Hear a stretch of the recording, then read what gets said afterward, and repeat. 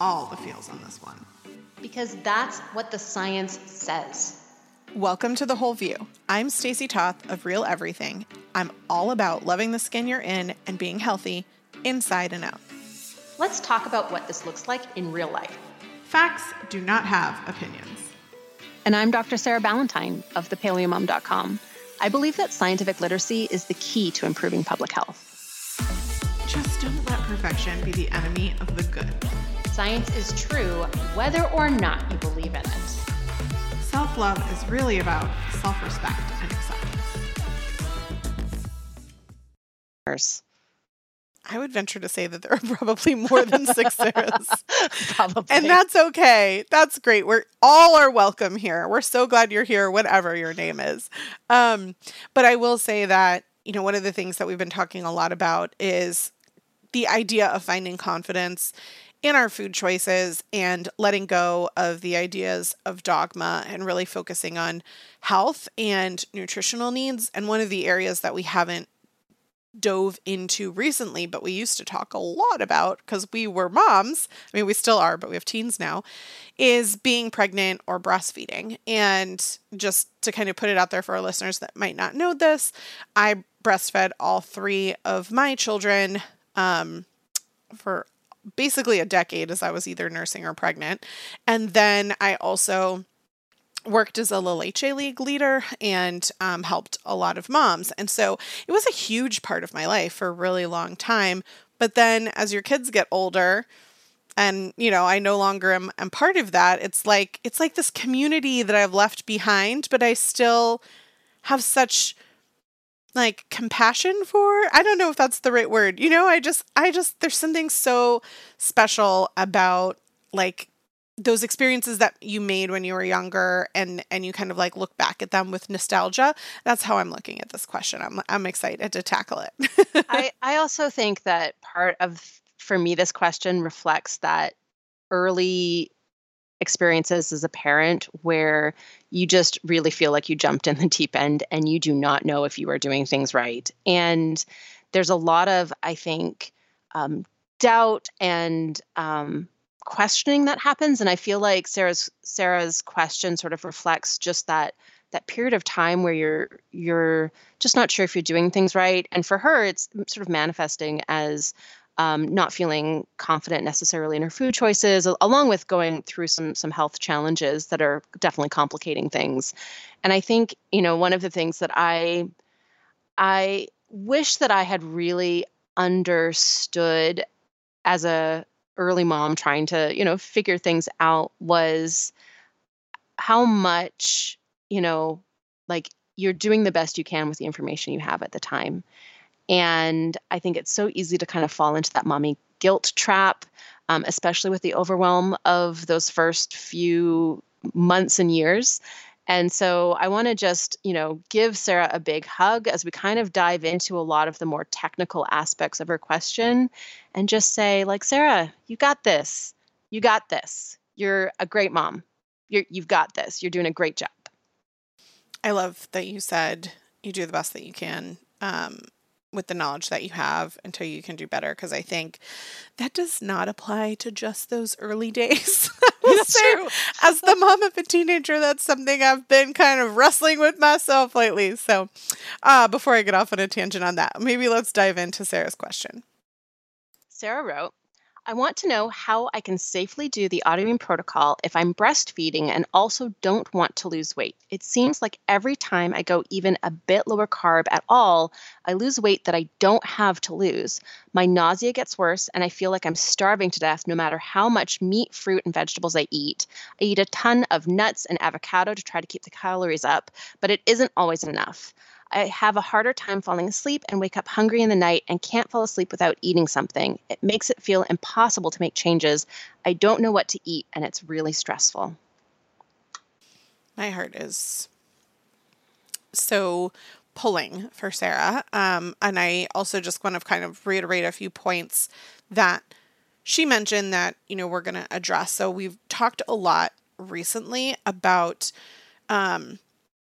weight discrimination as it relates to bigger bodies, but I want to just fully, shout out elbow tap I guess you can't call it high five, right? Like, what do you call it when you bump in elbows? Isn't it called an elbow bump? There you go. Bumping Okay. elbows with Sarah and all of our listeners who are striving to prioritize nutrients and health and are trying not to lose weight, right? Like we are inclusive, friendly place here for all walks of life. And I know that when you are not feeling well, whether that's nausea or stress or a multitude of different things, not sleeping, those are all going to impact your health as well. So I know Sarah's going to kind of get into that, but I just kind of wanted to pull out the things in Sarah's question that I feel like a lot of people could relate to, not just in her particular circumstance. Yeah, I think this is, on the autoimmune protocol, I think we see these two extremes, right? Of autoimmune diseases that are driving weight gain, which can be very, very frustrating when it's something underlying physiologically that is making it really hard to lose weight. Which of course we've talked about on the show recently about these types of underlying health conditions that can drive weight gain, where weight gain is now a symptom, right? It is a symptom of an underlying health condition rather than a symptom of health behaviors. And on the other side of the whole pendulum swing on the other side is weight loss that is driven by autoimmune disease that makes it really it's actually scarier to be underweight with autoimmune disease because it is a more dangerous position to be in physiologically. And that drive to try to normalize weight and put on weight to be healthier, it's actually really important. And so we see this a lot with autoimmune disease, these sort of two different extremes driven by autoimmune disease and often driven by thyroid disease. And that's kind of where I wanted to start in answering Sarah's question, because she gave us some more information that I'm not going to go into in detail.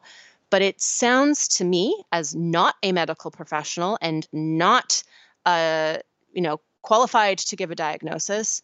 But it does sound like what she's going through sounds very much like Graves' disease. And I think it's definitely an important aspect of healing is to work with a doctor and get a proper diagnosis, because that is going to give Sarah some additional action steps on top of diet and lifestyle. There are many things that cannot be fixed with diet and lifestyle. And that's where the autoimmune protocol is a complementary approach. It is not a substitute for a doctor. It's not a substitute for medications, treatments, surgeries, supplements that are called for based on your particular health situation.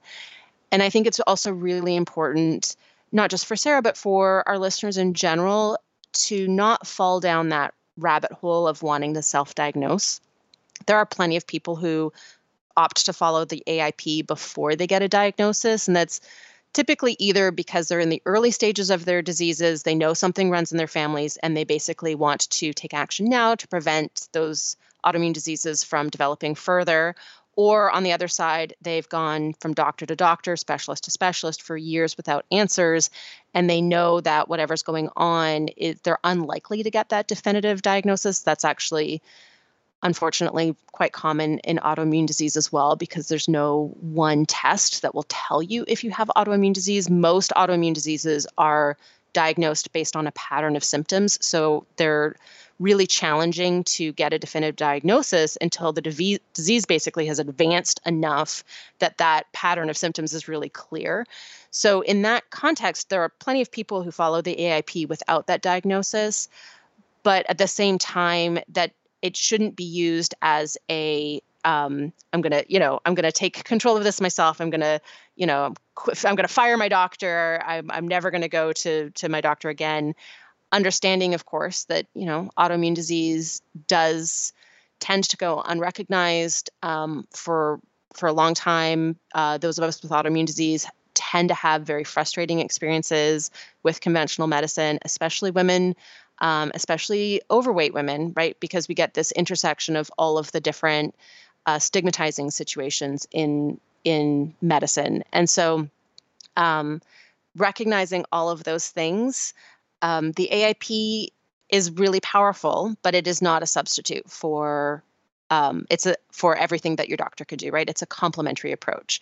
And ideally, it can mean, eliminating the need for or reducing the need for disease-modifying drugs like methotrexate or prednisone. Again, working with your doctor in conjunction with your doctor under medical supervision. But when we're talking about things like endocrine organs, it's important to know that there can be continuing need for medications. There can be especially continuing need for hormone replacement medications. You wouldn't expect someone with type 1 diabetes to follow the AIP and then be able to stop using insulin because there's just too much damage to the pancreas, right? I take thyroid hormone replacement with Hashimoto's thyroiditis. That doesn't mean I did an AIP hard enough. It means that autoimmune disease, that's the immune system attacking proteins in our body, causing damage to cells and tissues that eventually reduces the function of an organ. And that damage isn't necessarily reversible, and oftentimes it's not. So I want to sort of set this conversation a little bit around the idea that AIP is very, very powerful. But it's not the only thing, right? So often taking a medication can actually help, and sometimes includes disease-modifying drugs, can actually help to regulate a system in the human body that is really out of whack so that our bodies can then fully respond to diet and lifestyle choices. So I want to sort of mention all that, and then also suggest to Sarah, if it's not an autoimmune disease that's necessarily behind the symptoms she's experiencing, there are other underlying health conditions that can be behind sort of symptoms like what she's going through, maybe on top of autoimmune disease, but maybe not. Things like persistent infection, HPA axis dysfunction, also called adrenal fatigue. Those things are also worth investigating, and those would typically be the realm of like a functional medicine practitioner or an integrative medicine practitioner, which we did go into a deep dive into the difference between those specialties in episode 338. So that's also sort of helpful to note. So I want to encourage Sarah first and foremost to work with a healthcare team to dig deeper and try to figure out what's going on, because if it is something like Graves' disease, treatment might really be essential in addition to diet and lifestyle choices. I'm glad you kind of reiterated all that stuff because we are not medical professionals. And I myself am going through this journey right now to try to find someone to dig deep into all of that information for myself. And I will say, having gone through it, the amount of time that I've spent researching doctors and, talking to people and getting tests run, I know it is difficult and frustrating and doesn't help that stress, but it is so worth it to be able to find someone who can help you piece together all parts of that puzzle. And diet and lifestyle are pieces of the puzzle, but working with a medical professional on medicine you might need, or understanding something about the way that your body is trying to communicate to you that you might not understand is important. So I do think, though, that there are parts to Sarah's question that we can answer that aren't necessarily specific to medical professionals. So one of the first things that I'll ask you, Sarah, is you, Sarah Ballantyne, Dr. Sarah Ballantyne, is this idea of low carb and AIP, because this gets construed all the time. So I'm wondering if you could kind of remind everyone on what the science, when we give information about AIP having shown health improvements and all of that kind of stuff that you've shown, were carbs ever measured or a part of that at all? They were not. The AIP is often misconstrued as a low-carb diet, and I think that comes out of its origins within the paleo community, and the paleo diet being often misconstrued as a low-carb diet. And so I think, one of the things that sort of often, when we see this list of foods to eliminate and we see things like grains being eliminated. That is a common carbohydrate source in the typical Western diet. And so the thought is automatically, oh, okay, I'm going low carb. And white potatoes. Yeah. And white potatoes. Yeah. So the AIP is not a low carbohydrate diet. The idea behind AIP is balanced macronutrients. There's a fairly wide range and a lot of wiggle room that falls under that term balanced, but basically an ideal macronutrient distribution would be like 20 to 35% calories from fat, 20 to 35% calories from protein, and 30 to 60% calories from carbohydrates. So there's actually a ton of wiggle room in there, and really carbohydrate intake. The reason why we don't want to go too low is because the foods that are the most important foods for our gut microbiome, including some types of starch, are really important, right? And it's basically impossible to get enough to support a healthy gut microbiome on top of all the important vitamins and minerals and phytonutrients that those foods have, going below like 30 to 40% calories from carbohydrates. So that includes things like, sweet potato, cassava, green plantain, right? Root vegetables in general, winter squash, fruit. Those things are not limited on the AIP, with the exception of wanting to keep total fructose consumption under about 45 grams per day. And that's just because of the sort of inflammatory processes that can be triggered by high fructose consumption. That's pretty easy to do with vegetables and like 3 to 5 servings of fruit a day. That's actually quite a lot of fruit. So the AIP is, definitely not a low carb diet. There's other common misconceptions of the AIP that we discussed in detail in episode 377, including going into detail on AIP not being low carb. And I've written about this also on my website. We can put a link to that article in the show notes. But in general, in order to achieve micronutrient sufficiency, right, AIP is a nutrivore diet. Micronutrient sufficiency kind of requires balanced macros. As soon as macros get too skewed, either going too low carb, too low fat, or too low protein, or too high of any of those things, it starts to become really, really challenging to hit nutrient sufficiency.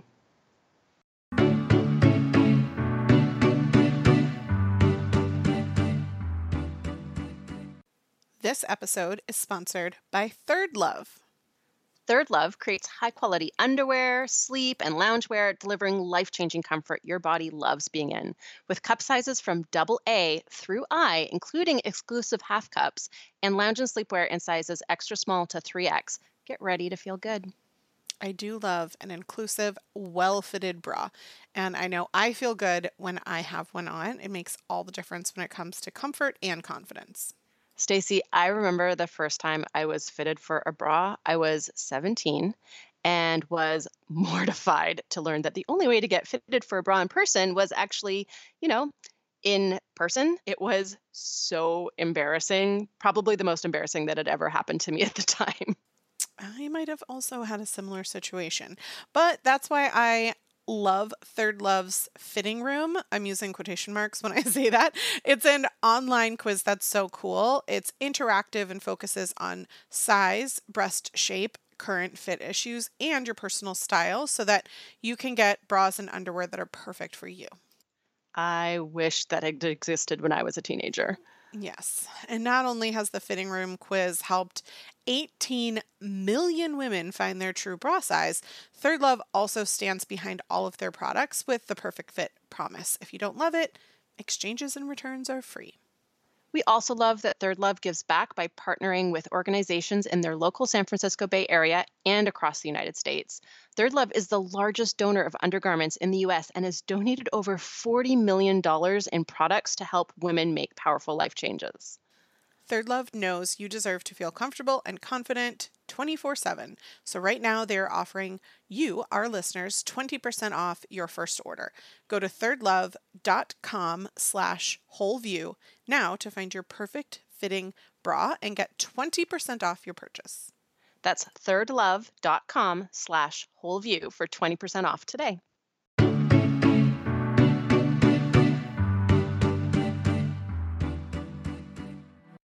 Okay, I love that we kind of revisited this idea of AIP as not low carb. I personally am obsessed with roasted root vegetables, so all in on this. And I know that when I was lactating and when I was working with women who were lactating, getting solid carbohydrate was super important, not just to not lose weight, but because you need a sustained energy source to fuel your making of food. Like you become a human who is providing nutrients for another. And that focus on making sure that you're nutrient sufficient is critical because if not, those nutrients will be depleted from your body to prioritize it to the newborn. Yep. So, for lactating mothers in particular, it's essential to focus on nutrient density. And I think this is what is really special about AIP. And I wonder if you can kind of go into the science a little bit on why or what you think about AIP during lactation. I already know what you're going to think, but I'll let our listeners come to that conclusion. But I think even more so how it's not just about avoiding a bunch of foods. If this is the situation, how critical it is that then AIP becomes this mindset of adding nutrients, right? Like this is so, so critical during that period, whether or not you're AIP. I completely agree. So the short answer is AIP can absolutely be followed during lactation. It is one of the most nutrient dense dietary protocols out there. But I think it's helpful to think of the AIP in terms of the flexibility. And in order to sort of figure out if you're a person who has that flexibility during pregnancy or lactation, I think it's very helpful to recognize that there's a really complex interplay between sex and fertility hormones and autoimmune disease. And depending on how those are driving your particular disease, I think it's helpful to kind of look at the nutrients that are required during lactation. I mean, our need for basically every nutrient goes up during lactation, but there are certain ones that we are much more likely to fall short on because we already tend to fall short on them. And then when you have that increased need during lactation, there's an even bigger sort of disparity between how much we're getting and how much ideally our body actually needs. So we're going to go through that and kind of go through those nutrients and AIP food sources, but then also let's talk about this interplay between our hormones and autoimmune disease activity so that we can kind of identify some what would be either reintroduction foods or wiggle room foods that if you fall under the category of somebody who is experiencing reduced disease activity during pregnancy and lactation, those might be some good foods to help support the nutrient requirements of lactation. And also, right, in the context of Sarah's question, right, all of these different foods, especially when we're talking about carbohydrate sources, are going to help keep those carbohydrates up so that Sarah's not losing weight that she doesn't have to lose. So the relationship between sex hormones and autoimmune disease is really only partially understood in the scientific literature. And what researchers know is that some autoimmune diseases tend to be driven by those hormones. So, for example, there's certain ones that are more likely to manifest during puberty. So those include schizophrenia, which is a suspected autoimmune disease. It's not confirmed yet. Type 1 diabetes, nephritis, ankylosing spondylitis, and Still's disease. Others, for example, Addison's disease, celiac disease, and Crohn's disease can actually delay puberty. There are certain autoimmune diseases that will actually cycle in intensity throughout a woman's monthly cycle. So that includes autoimmune progesterone dermatitis, lupus, and rheumatoid arthritis can all have that sort of cycle with sex hormones. There are some autoimmune diseases that are known to get better with menopause, for example, lupus. There are autoimmune diseases that are linked to fertility challenges, for example, autoimmune thyroid disease. Fertility treatments are actually linked to multiple sclerosis. Oral contraceptive use increases the risk of developing Crohn's disease and lupus, but it decreases the risk of developing rheumatoid arthritis. So there's just this really complex relationship between autoimmune disease and and sex hormones. And what happens during pregnancy, and sometimes also the use of oral contraceptives, is some autoimmune diseases may go into remission or the symptom severity may subside, and others may flare. In the case of autoimmune diseases that flare with oral contraceptive use, discontinuing oral contraceptives will typically reduce the disease severity, but that can actually sometimes it can take up to a couple of years. So that's another really interesting interplay between these hormones and how the immune system is functioning. And part of that is because our immune systems go through a pretty big shift in pregnancy, so that the body and the fetus are being protected, but the fetus is not being attacked by the maternal immune system. So it's important to understand that women who have autoimmune diseases that go into remission during pregnancy will very often suffer a flare either upon birth of the baby, typically within a few weeks postpartum, when those hormones in the immune system start to shift, or if they don't at that time, it may be upon weaning when there's another hormone shift.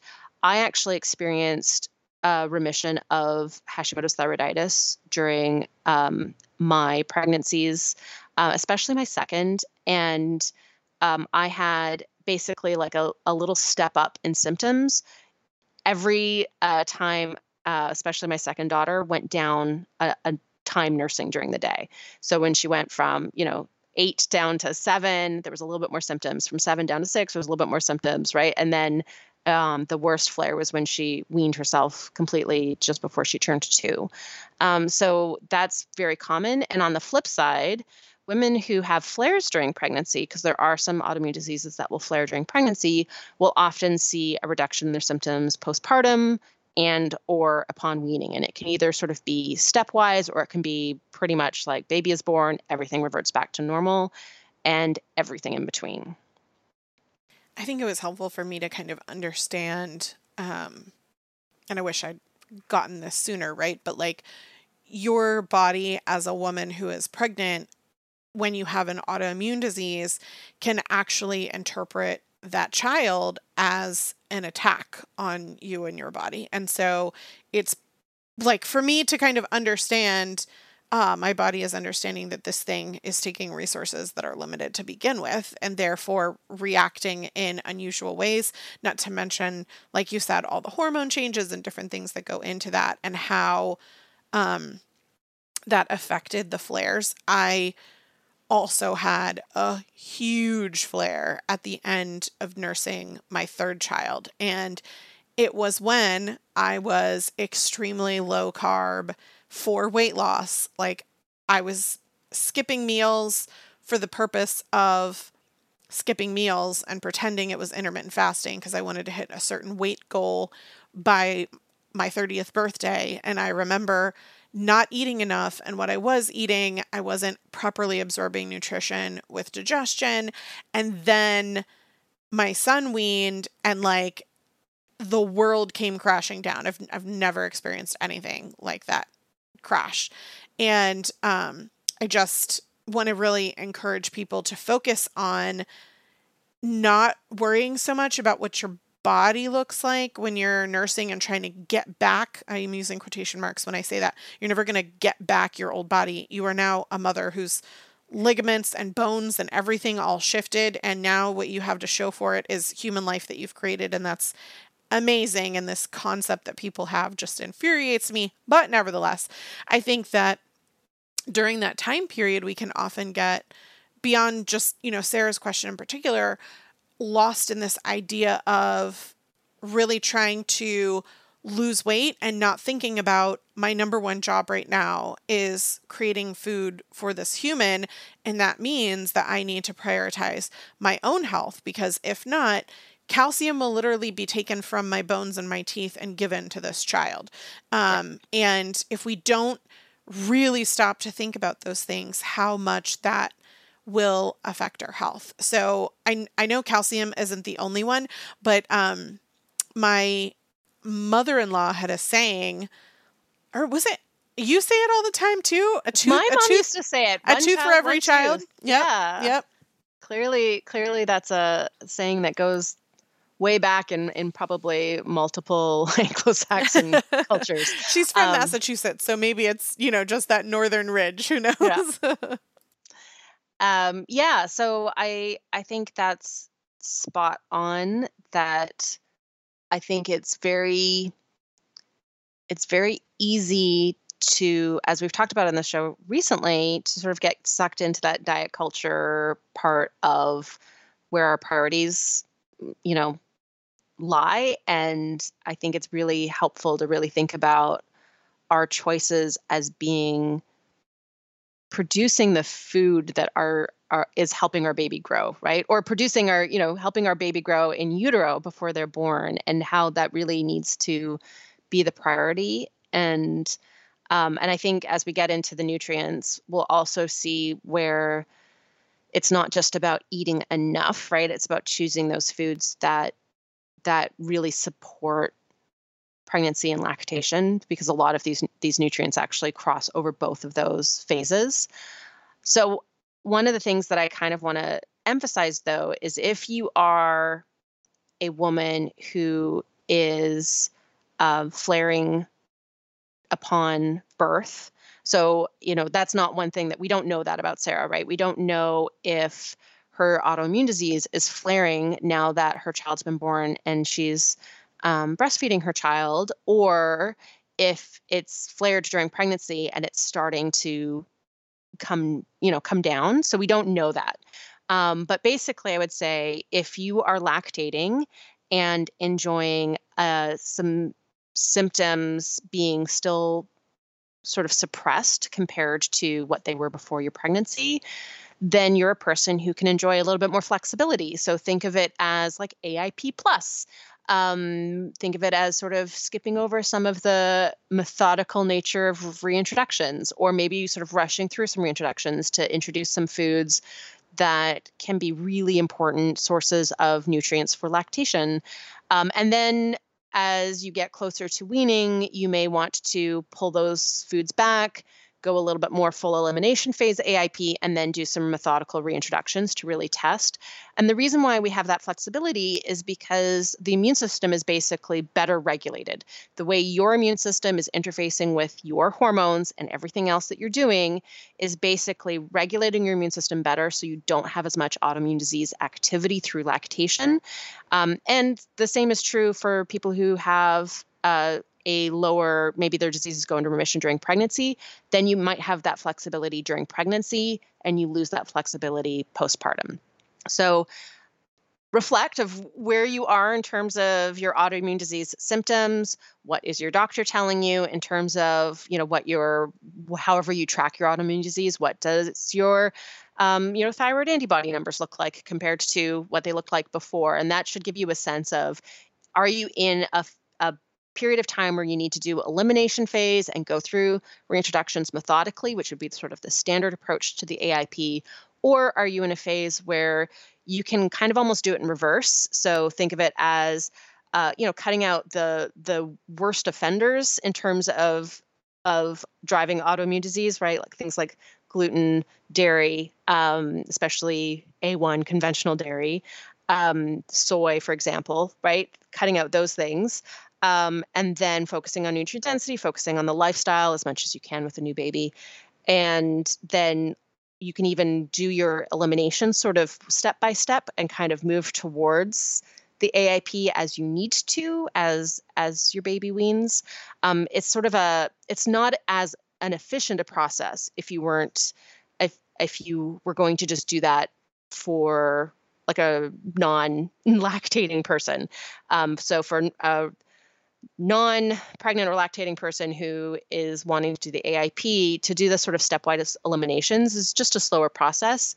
There's still compelling reasons for some people to do that, because it can be a more gentle transition for people who have a really hard time with just how much change there is from previous diet that there can be with the AIP.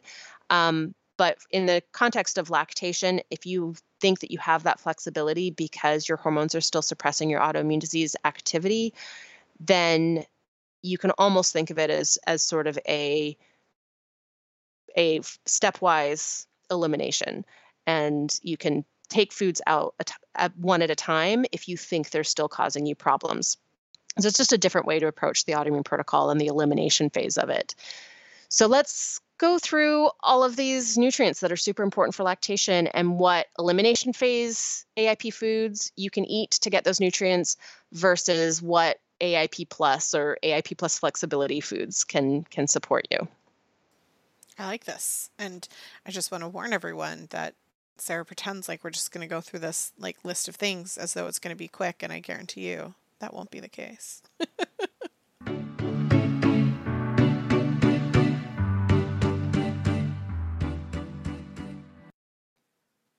I love that this podcast is sponsored by Paleo Valley.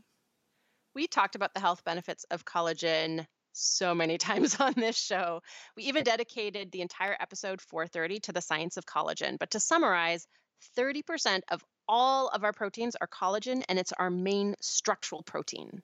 So without it, we'd be like one of those inflatable tube men? Yeah, but without the sick dance moves. Come on. I don't know. I have some pretty sick dance moves.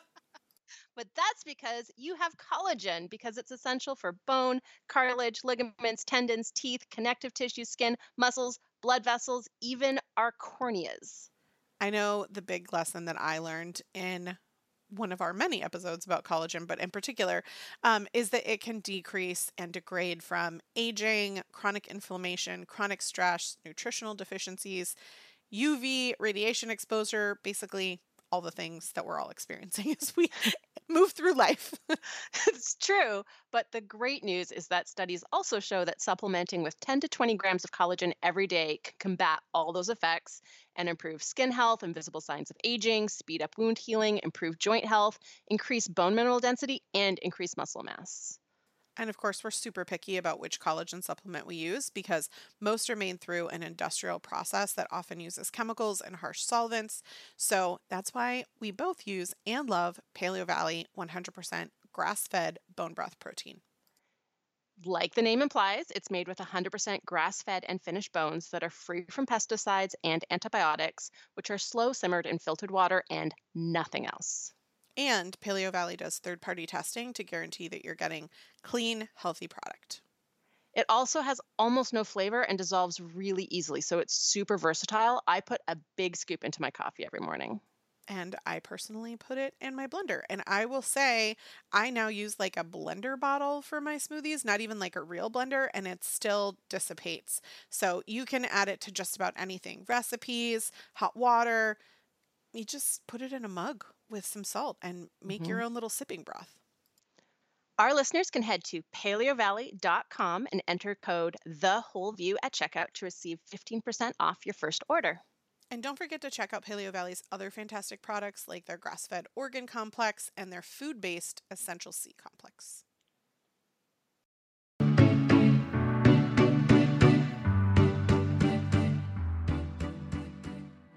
Okay, I know we told Sarah that she can still have carbohydrates on AIP. I mentioned root vegetables as being some of my favorites. That would be sweet potatoes and butternut squash. And then I often like mix those with other vegetables. I love roasted broccoli. But just in general, I'll onions, make like a huge tray of roasted vegetables and then add those to my meals throughout the week.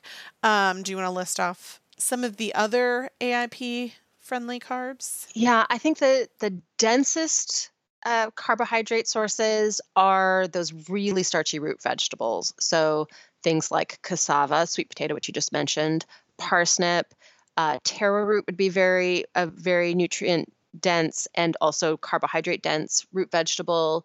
Things like lotus root or boniato, right? All the different sort of sweet potato family. And then other root vegetables like beets, carrots, even rutabaga and turnips, jicama aren't that dense in terms of their carbohydrates. They're sort of medium in between a super carb dense root vegetable and a non-starchy vegetable like broccoli.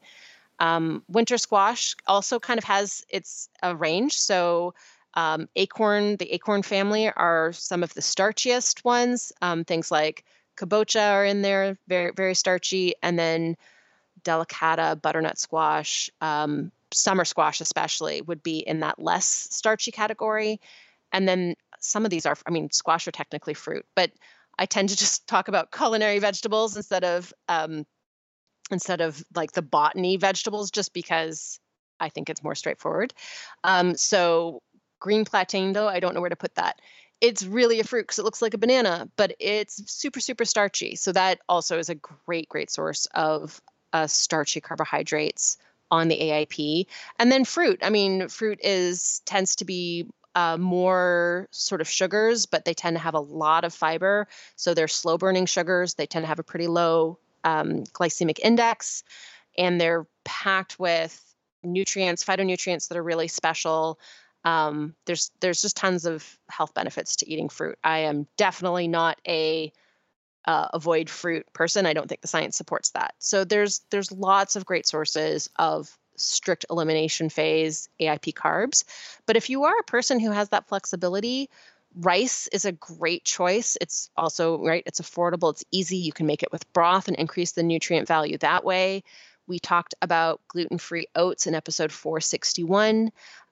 Also, there's some legumes that are really great for the microbiome. So if you're not super sure on how you do with legumes, the ones that are the best for the gut microbiome, I think they get priority. So that would be lentils, chickpeas, and split peas.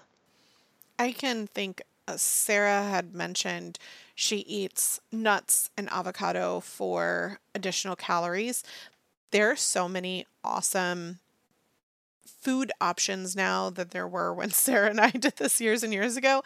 I would highly encourage you to get like a bag of plantain chips that are made with um like olive oil or, coconut oil, like quality oil, and then make your own guacamole with onions and garlic and mashed avocados, and go to town, man. Could just enjoy that. And then also from the cassava perspective, there are so many options, including making your own stuff with cassava flour.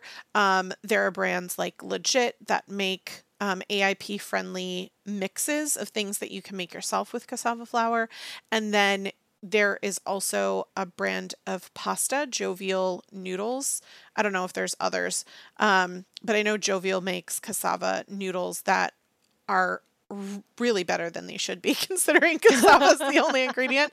I know from before there were cassava noodles, we also really liked sweet potato noodles. You can get them online or at the Asian food market, but they're made with just sweet potato starch and that's it. And so all of those things would be included and are all very starchy, almost entirely starch. Yeah. So lactation also, it increases the need for carbohydrates, which I think you already mentioned. It also increases the need for protein. So AIP proteins are all the same proteins. So there's actually no need for a flexibility food list here. So fish, shellfish, red meat, poultry, organ meat, and bone broth are all going to be the best sources of protein. We've also covered on the show before why plant protein just doesn't really count. There's other benefits to some kind of plant proteins, especially things like split peas. The protein in lentils, for example, are one of the reasons why those legumes are good for the gut microbiome. But in terms of meeting our protein needs, animal protein is really where it's at. And I will add, if you're having a difficult time retaining weight, you might be having a difficult time retaining nutrients. This is like a common thing that we see with someone for celiac, for example, right? Like their body is just not absorbing. So the reason that Sarah lists fish first is because that is the highest absorbable protein by your body. It is the most kind of bioavailable. If you have a difficult time like digesting red meat, for example, make yourself like a pot roast or a stew and kind of pre-digest it that way. And that way you're getting the benefits of broth as well as the protein itself, which can kind of double up there. For sure. You also already mentioned calcium, Stacey. So It's calcium's like I know a thing or two about it's this. 100, yep, 100, I'm gonna say 100%. You definitely do. Um, Calcium, I will say up front, when I teach the AIP lecture series, we do an activity in the first week that sort of falls into the second week where we do a 3-day food journal tracking micronutrients. And then we do an analysis where we look at what are the nutrients that the students sort of fell short of, and like then they go and identify what foods they can eat more of to meet those shortfalls. And calcium is the nutrient that comes up the most often on the AIP as a shortfall nutrient. And that's because, our best, the most, actually the densest source of calcium is dairy products. And then other good sources of calcium are like nuts and seeds, which are also eliminated in the elimination phase of the AIP. So foods that are going to be a great source of calcium that are AIP, the best source is actually going to be canned fish where you eat the bones. So like canned salmon with the bones, canned sardines. That's going to be the top source. Then molasses is actually a really good source. So blackstrap molasses has 20% of your daily value of calcium per tablespoon. It actually has more calcium per calorie than cheese and more iron per calorie than steak. So it's, I think, a superfood and plus delicious. It's actually really good. Stacey, have you ever had it in like coffee with a little bit of cinnamon? It makes your coffee like a ginger spice. In the holiday season, Yeah. I do things like that. Yeah. So molasses, I think, is a great, almost like a supplement. And another sort of food-based supplement is to add mineral drops to water. So just have a look at the label. A lot of mineral drops have gross flavors in it, so definitely look for one that doesn't have flavors. There's a couple of brands that I like. I like the Watermans and EM drops. And the Watermans is made from like Utah sea salt. So it's got lots of trace minerals as well. And then other like whole foods to focus on. Dark leafy greens, especially like kale, can have quite a lot of calcium, especially the curly kale, Scotch kale. Seaweed can be pretty high in calcium. Chives, radishes, beef can have a bit of calcium. Mushrooms, oranges, kiwi. So there are a few other foods that can be good sources of calcium, but calcium is definitely something to track. And then if you are enjoying the flexibility, we already mentioned dairy. I would definitely stick with grass-fed A2 dairy, as well as fermented soy can be a good source of calcium. So that would be things like tofu, but also like natto, like the super fermented. And a lot of people will do better with fermented soy than non-fermented because it breaks down a lot of the problematic proteins. And then nuts and seeds, sesame seeds and chia seeds are particularly good sources of calcium. I know that you said that canned fish with bones is number one, and 98% of listeners made an audible gross noise when you said that. So I want to Really? offer, That many? yeah, I love canned fish with the bones. I always think it's like such a shame to see it like the boneless, skinless. I'm like, why? The bones are my favorite part. I used to when I was a kid. I would make canned salmon for everybody, and I would literally like pull it apart and like grab the spine and then just eat it and then not share it with everybody else. yeah, 98%. Mm. So I want to offer that these bones are pretty soft. It's also less expensive to buy this way. And if you have a food processor or a high speed blender, say that 3 times fast, you can make like kind of like fish balls or fish patties and, you know, pan sear them with some olive oil and make yourself a little sauce with chives because who knew those were high in calcium. And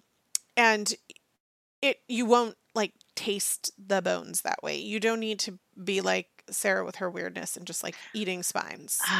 I do. It's honestly, it's like one of my favorite things. I But then again, also I am the person who just eats a head of I lettuce. know. I was gonna you anyway. I also want to mention that almost all of us are filtering our water, right? We did a show on this. We've talked about this a lot. No matter what you're using to filter your water, adding mineral drops back, whether you're on AIP or you're lactating or not, like you need to add back the minerals that we're filtering out of our waters. I myself am like obsessed with mineral water. I find that it is really quenching and almost like an electrolyte sort of way. And I think Hmm. that it's because my body is so desperate for those nutrients that it literally like feels like I'm drinking a Gatorade after I just ran a marathon sometimes, right? Like it's just so quenching. And so I highly, highly recommend you can buy mineral water or you can just buy, like what Sarah was talking about, are drops that you put into your own cups or bottles of water that you make at home. And so if you're filtering your water at all, I would highly recommend this. They're usually like under $10 for a bottle that will last you like more than 3 months. Like Yeah. it's super affordable. And I agree. It improves the taste of water. So when you filter water, it can kind of taste flat almost. Like it's sort of a weird, like there's something wrong with it. Adding those minerals back really improves the flavor. And I also, Stacey, completely crave mineral water. Like I'll just have times where like that is the only thing that I want. So definitely a great way to make use of something that's otherwise like pure hydration. Doesn't add calories, it just adds nutrients. So kind of makes water a superfood if you think of it that way. Your list of superfoods is longer than a CVS receipt. um, yes, that is true. Mushrooms, molasses. Uh-huh. Yep. And I just added mineral enhanced water to that. So the next nutrient that we need more of during lactation, but that we're also very likely to fall short of because most people fall short of zinc uh, in normal times, not even lactating times. So zinc is the richest sources are basically like shellfish, especially mollusks. So oysters are the number one food source of zinc, but other clams, mussels are also pretty good. Organ meat in general, especially liver, is pretty good. Other types of seafood, crab, lobster, red meat in general. Wild game will have more zinc than farmed red meat, but all is pretty good.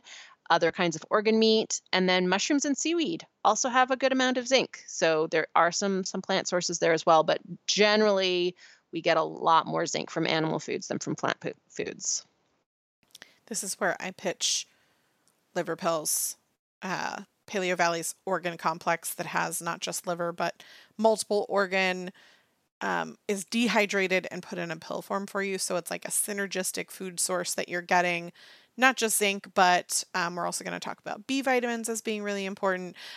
You'll get that there. So it's my little pitch for you if you're not ready to just make your own liver burgers, which Sarah's about to tell you how much she and her family love.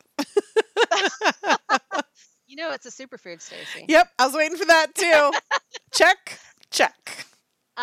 So the cool thing about that list is those were all AIP foods. There's not really anything non-AIP that you could add that would be super rich in zinc. So that's a really cool one there, I think. I think whenever you can say all the AIP foods are the best source of this nutrient, then I feel like that's really powerful. The next nutrient is magnesium. We did an entire episode on magnesium, episode 409. But the top AIP sources of magnesium are going to be basically any dark green vegetable, seaweed, things like chives. Chives, again, make that list. Fish is very high in magnesium, and avocados are very high in magnesium. So Sarah's got that set already. And then our flexibility foods would be nuts and seeds, especially pumpkin seeds, because they hit the green plus the nut and seed. Brazil nuts, sunflower seeds, but basically like all nuts and seeds are going to be good. And then soy products also could be a good source of magnesium, especially green soy products. So like edamame. Again, that's going to be if you're going to tolerate soy, that's one of the more likely culprits because soy intolerance is so common in autoimmune disease. Aren't Brazil nuts really high in Selenium. selenium? That's the one. Yeah. Yeah, like I think it's like a palmful has like 1,000% of your selenium. It's they're really, really And amazing. So it's one of those special nutrients where you don't have to have it like regularly. Like you could have like 3 Brazil nuts a month or something and be good, right? yeah, I actually tried. I do a palmful of Brazil nuts once or twice a week. They're one of my like go to. I try to do a palmful of Overachiever. nuts or seeds every day. So that's like one of my check boxes in my guess what superfoods is a palmful of nuts or seeds. And Brazil nuts, I also love them. So they're one of my go-tos. I try to have them, yeah, once or twice a week. So the other nice thing about selenium is there's not you're not going to like if you ate Brazil nuts every single day, you're not going to hit a toxic level of selenium. So that's another nice piece about that. You can kind of space them out and just have it every once in a while, and then you can also eat a lot more than what your RDA is and still be fine. Okay, moving on to the area in which I myself am working on nutrient sufficiency because I recently have done some testing and found out that I needed to improve it and then I overshot. But so B vitamins in general, I think women who are pregnant hear a lot about because folate and folic acid are something that most doctors will talk about. But B vitamins are broken down into multiple different families, and I know we're going to address them individually. I think that one of the reasons that I obsessively love onions, like I cannot get enough onions. Last night Matt was making dinner and he chopped one onion up. He was making a stir fry, and I was like, "Yeah, you're gonna need to put another onion in that." I'm like, the onion ratio is way too low. I think one of the reasons that I personally love it is because my body knows that it's got nutrients that I need. But what are some other B6 vitamins in particular? And maybe you could walk us through like the different kinds of B vitamins. Yeah, so B vitamins basically they most of them have numbers. So B1, B2, B3, B5, B6, B7, B9, and B12. There were a lot of nutrients that used to be categorized as B vitamins that later got decategorized. So they got like kicked out of the B vitamin family. And B6 is one of the ones that's really important for metabolism, basically. So B6, B9, and B12 are especially important for all the B vitamins are used in metabolism. They're all used in the Krebs cycle, but B6, B9, and B12 are especially important for methylation. So people with MTHFR gene variants like you, Stacy, can need more, especially active forms of these vitamins, which we are getting some active methylated forms from whole foods in order to support the methylation cycle in the context of, for example, MTHFR that is not up to 100%. So a lot of those gene variants will reduce the basically efficacy of MTHFR a little bit, some anywhere between like 5 to 20% typically, unless you're piling on all of the various SNPs that reduce efficacy. And then you probably know it because you probably have elevated homocysteine and you're probably already working with a doctor to work on that. So other than onion family for B6, liver, again, I mean, red meat or meat in general is a pretty good source. Organ meat's going to be higher. Fish is very, very high source of B6. All of the onion family and dark leafy greens in general are all great sources of B6. And then if you have more flexibility, peppers, sweet peppers, for example, are a really good source. Sunflower seeds and pistachios. I love all those things. For those people who are maybe looking for additional, those peppers are one of the things that I think are most commonly difficult for people with AIP.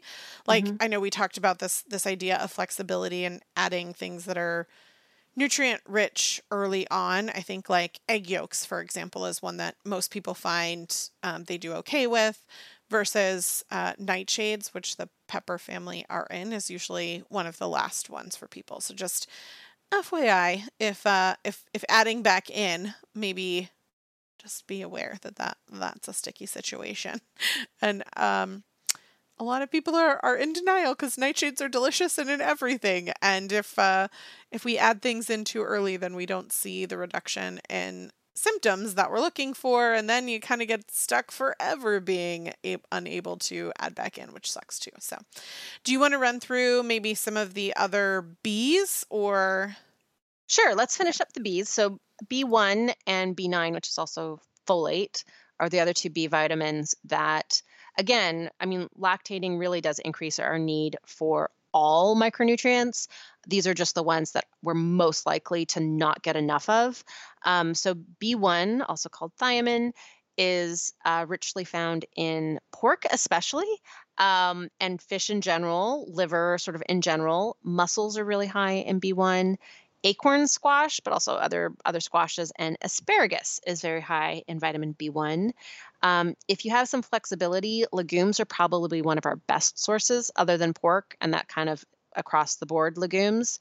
Nuts and seeds generally very, very high, and those nightshady peppers, again, are also a good source of B1. Okay, you had a lot of B numbers. The one that I think most pregnant nursing moms hear about is folate, B9, right? Yep. So folate, again, food tends to have a fairly high percentage of the folate in food will be active form, L-methylfolate. But we're kind of getting, one of the cool things about, well, pretty much all vitamins is there's multiple forms of them. With the methylated active forms of B vitamins, those are, again, really important for anybody with gene variants that are reducing MTHFR or other methylation enzyme efficacy. It's really important to be able to get that active form. So again, that's going to be super rich in organ meat in general, green and leafy vegetables in general. Beets are really high in folate, asparagus, avocados, papaya, strawberries, and seaweed. And then the flexibility food for B9 is legumes.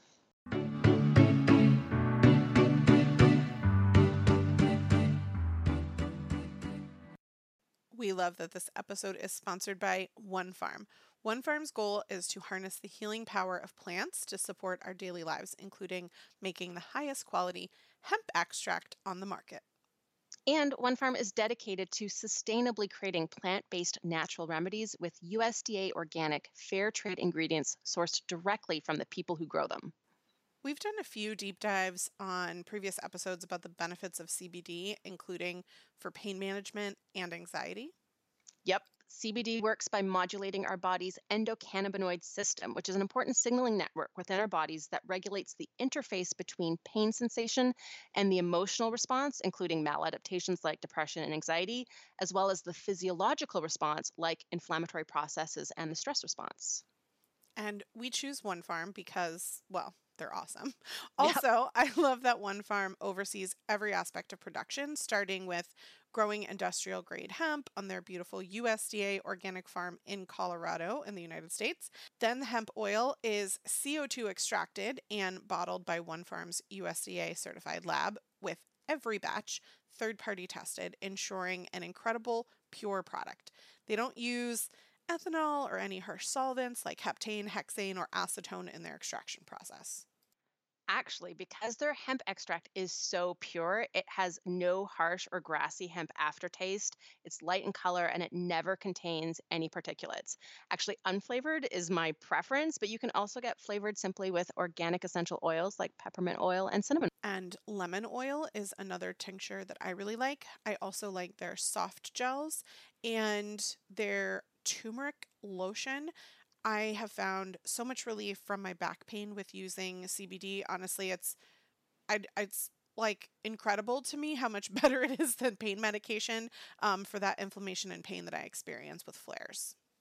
And I use CBD every single day for anxiety and to support healthier sleep. Again, these are all science backed benefits of CBD, which we've talked on the show in depth before. And listeners, if you'd like to give it a try, you can get 15% off your order with code WHOLEVIEW at onefarm.com/thewholeview. That's ONEFARM.com/thewholeview.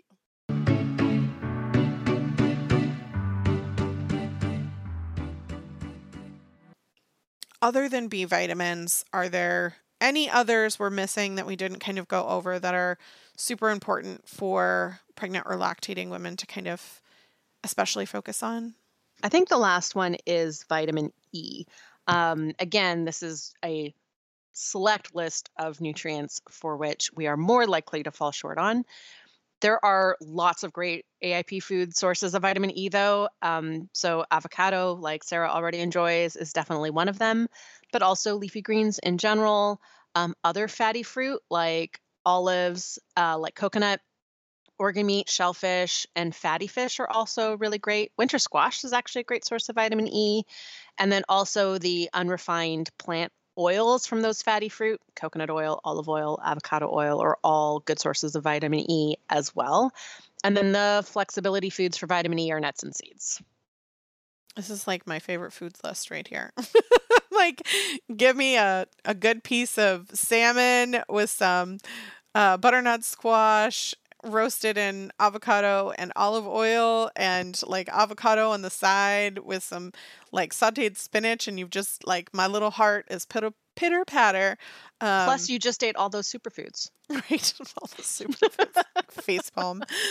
Um, and I know like nuts and seeds are also high in those. Those would be on that like flexibility list.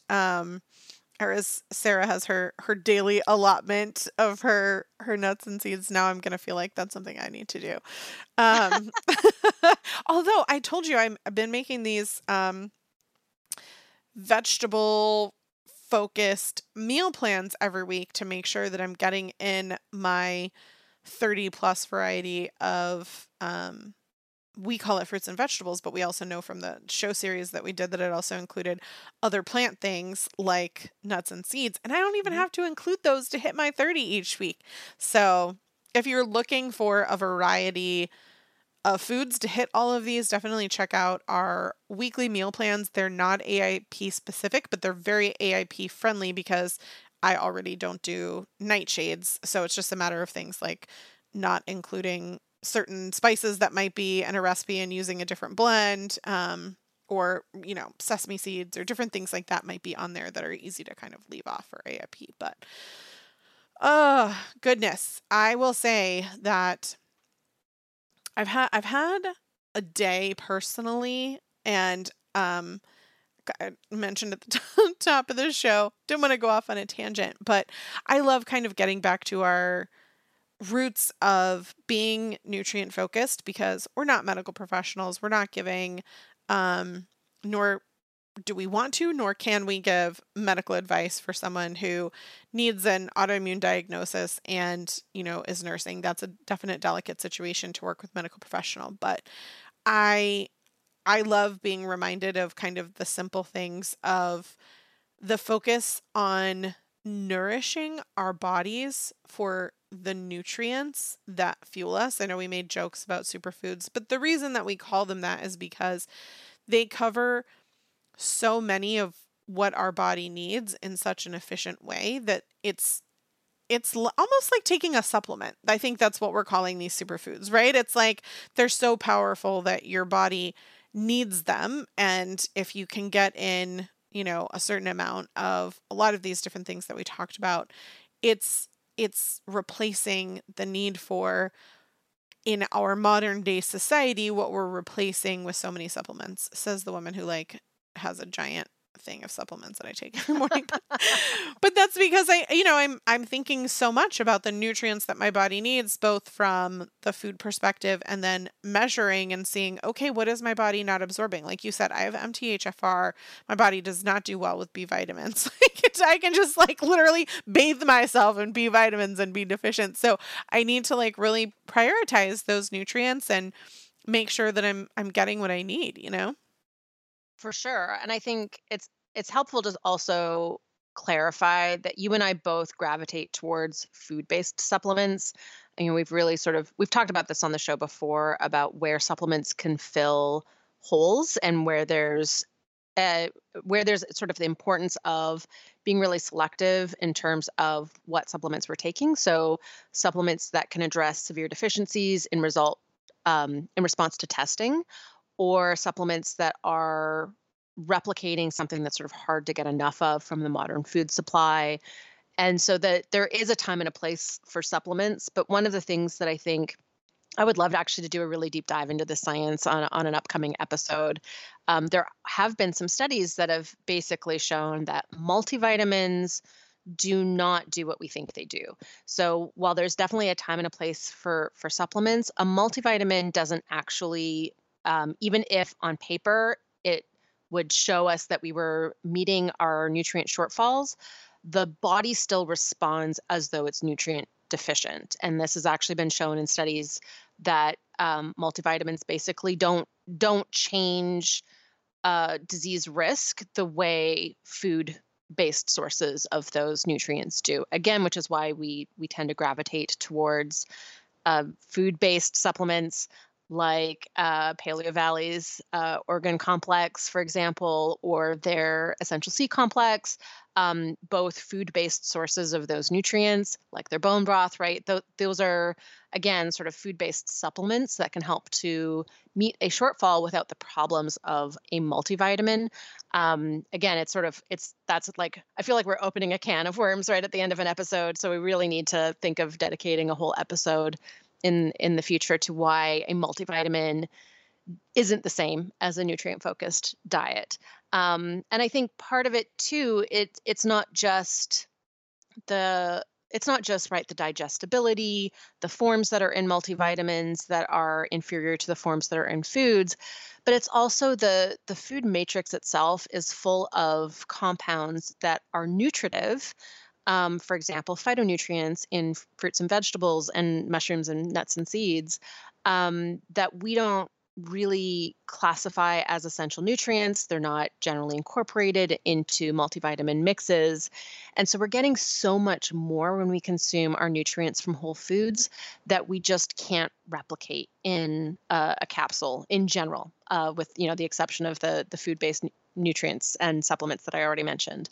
So it's, I think, really helpful to kind of wrap up on further emphasis of why it's so important to be seeking to get these nutrients from foods. And it's because it really isn't the same to get these nutrients from a supplement.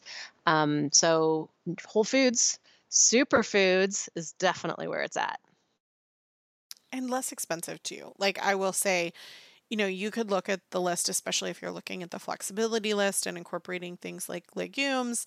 I personally don't adjust them well. I wish we did because I really miss chickpeas. But, when you're looking at things like winter squash and organ meat and leafy greens, these are some of the most affordable options for groceries. And so it's just a matter of finding those recipes that really work for you that incorporate a lot of different things. I know, like I mentioned, that big tray of roasted root vegetables. We also make like a large stir fry, probably twice a week, at least once a week in our family, right? Where we're incorporating, whether we're making our own kind of fried rice version or if we're just doing a lot of vegetables, things like, egg roll in a bowl, for example, right? Where you can put in so many of these different nutrient rich foods, especially if you're making them with shrimp, for example, right? Like, don't just always lean into chicken. Kind of the question that I always ask myself when I'm looking at a meal plan is like, which of these meals could I substitute shrimp or fish for? Because I'll find a lot of recipes that I like, and almost all of them are red meat or chicken focused. And like fish recipes are often just really kind of boring, but you can just sub really easily for things like casseroles. Like, oh gosh, I love me tuna casserole with peas and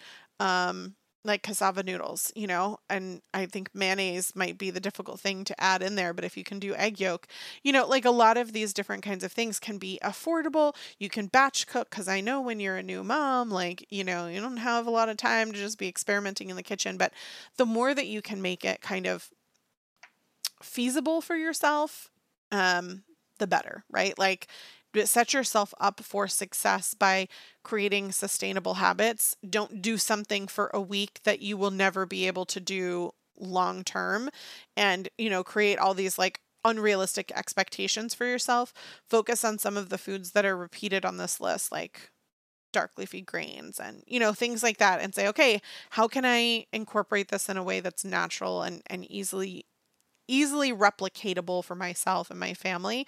Because I think that's the way to kind of create those sustainable habits that will help you get to nutrient sufficiency and help your body heal, which hopefully then means you can reintroduce more things and go to the state that Sarah and I both want you to be in, which is, not having to stress so much about the food in order for you to be healthy. Because I do think that that is a egg chicken and the egg thing, right? Like when we Yeah. add stress to our autoimmune disorder, like we're just going to see more flares that way. And I think it's important for Sarah to give herself permission to do an imperfect or flexible version of AIP right now and prioritize what she needs to do to be successful lactating, right? Like that's not just the nutrient dense foods that we've talked about, but it's also managing stress and trying to do what she can to support better sleep. I realize that's really, really tough with a baby in the house. But maybe that means, taking a nap when the baby's napping or going to bed early, right when the baby goes down for their long sleep. That was something that was really helpful for me when my kids were really little was, yep, they have their 6 hours starting at 7 p.m. So I'm going to go to bed at 7 p.m. It's just temporary. It's what I do now, but it's how I can get that one long chunk, and then the rest of it is sort of dozing in between their more frequent nursings and the sort of latter part of the night. And so I think it's important to sort of, it's okay to be adaptable. It's okay to be flexible. It's okay to not be perfect and to just think about what are the priorities right now. And, depending on how severe Sarah's disease activity is, once she can work with the doctor and get some more answers, maybe that really does rationalize doing full AIP elimination and then going through methodical reintroductions. But maybe, for right now, it's a better choice to keep stress management as a high priority and embrace some of this flexibility to make sure that she's getting the nutrients she needs in foods that are easy to prepare, that she can cook a giant amount of it, that are affordable, right? Things like adding legumes and rice can really help stretch a budget. So, there's other value in those foods if they work for you. And I think it's okay to sort of, have a this is what I'm going to do now. And in 6 months or in a year, then we're going to see where we're at and we're going to revisit. I think it's really helpful to focus on the 4 most important aspects of the AIP that are outside of eliminations, right? Eliminations is the 5th aspect of the AIP. But the other 4 are nutrient density, sleep, stress management, and activity. And often people drive healing with those 4, right? The eliminations are about removing barriers to healing.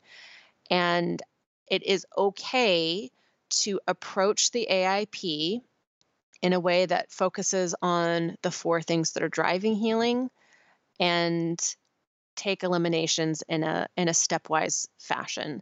And it's important too for people who are in a phase in their lives, not just Sarah, but in general, where if the eliminations are driving stress, then maybe that's not the right trade right now.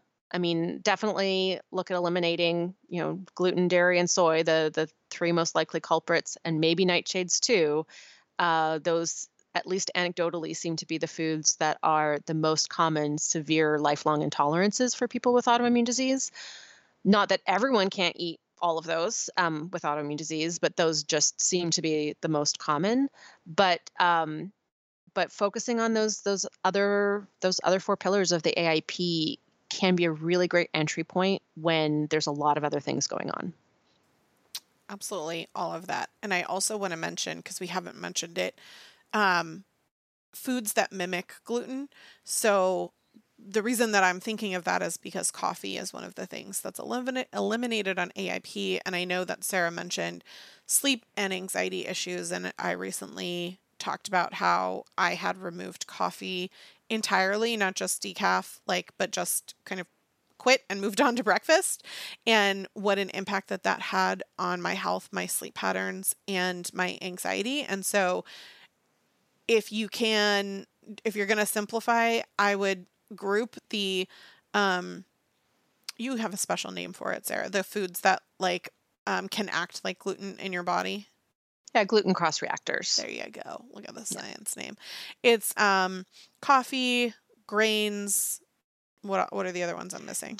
Dairy's in that list. Nutritional yeast or baker's brewer's yeast is in that list. I have an article, again, we can link to in the show notes, that goes through all of the different foods that have been tested as gluten cross reactors, and then also their frequency of gluten cross reactivity. So other grains are definitely sort of the highest on that list. But there are some other ones that are, corn can be on that, soy can be on that. Again, all dairy. With coffee, I believe it's just instant coffee, so it's unclear if that's due to the processing or if it's trace gluten that might be in instant coffee. But those foods, the reason why they're called gluten cross reactors is they have a similar enough protein structure that there's the opportunity, depending on exactly what antibodies we're making against gluten, that those antibodies can also bind to the proteins in those foods. So it basically means that the most likely type of antibodies that we're going to make have a high probability of binding to other proteins in the same way. So they basically also react to these other foods. Hence the word cross reaction. And so our body sees something like dairy basically identical to gluten. The frequency of those kinds of cross reactivities sort of range from 20% likelihood to about 80% likelihood. So we can put, again, more information in the show notes for our listeners who want to explore that in more detail. Sweet. Well, listeners, I want to thank you for making your way to the end of the show. And I hope, even if it didn't apply to you, that you've gained some knowledge and can share with those people in your life who might benefit, and also see how it really does apply so much to all of us. I know all of this nutrient list is helpful for me as well. So thank you so much. And we'll be back next week. We love providing the Whole View podcast for you as a free resource. You can support the show by using the links and codes we share in our podcast.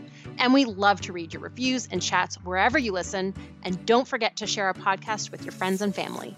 Speaking of chat, did you know that you can get exclusive behind-the-scenes content on Patreon? When you support us with your Patreon membership, you get access to live Q&As and weekly bonus audio. But they're not for kids' ears because our bonus content is explicit. You can also stay in touch with us via our social media channels. I'm at Real Everything Blog. And I'm at The Paleo Mom. And we've got more great resources on our websites and in our newsletters.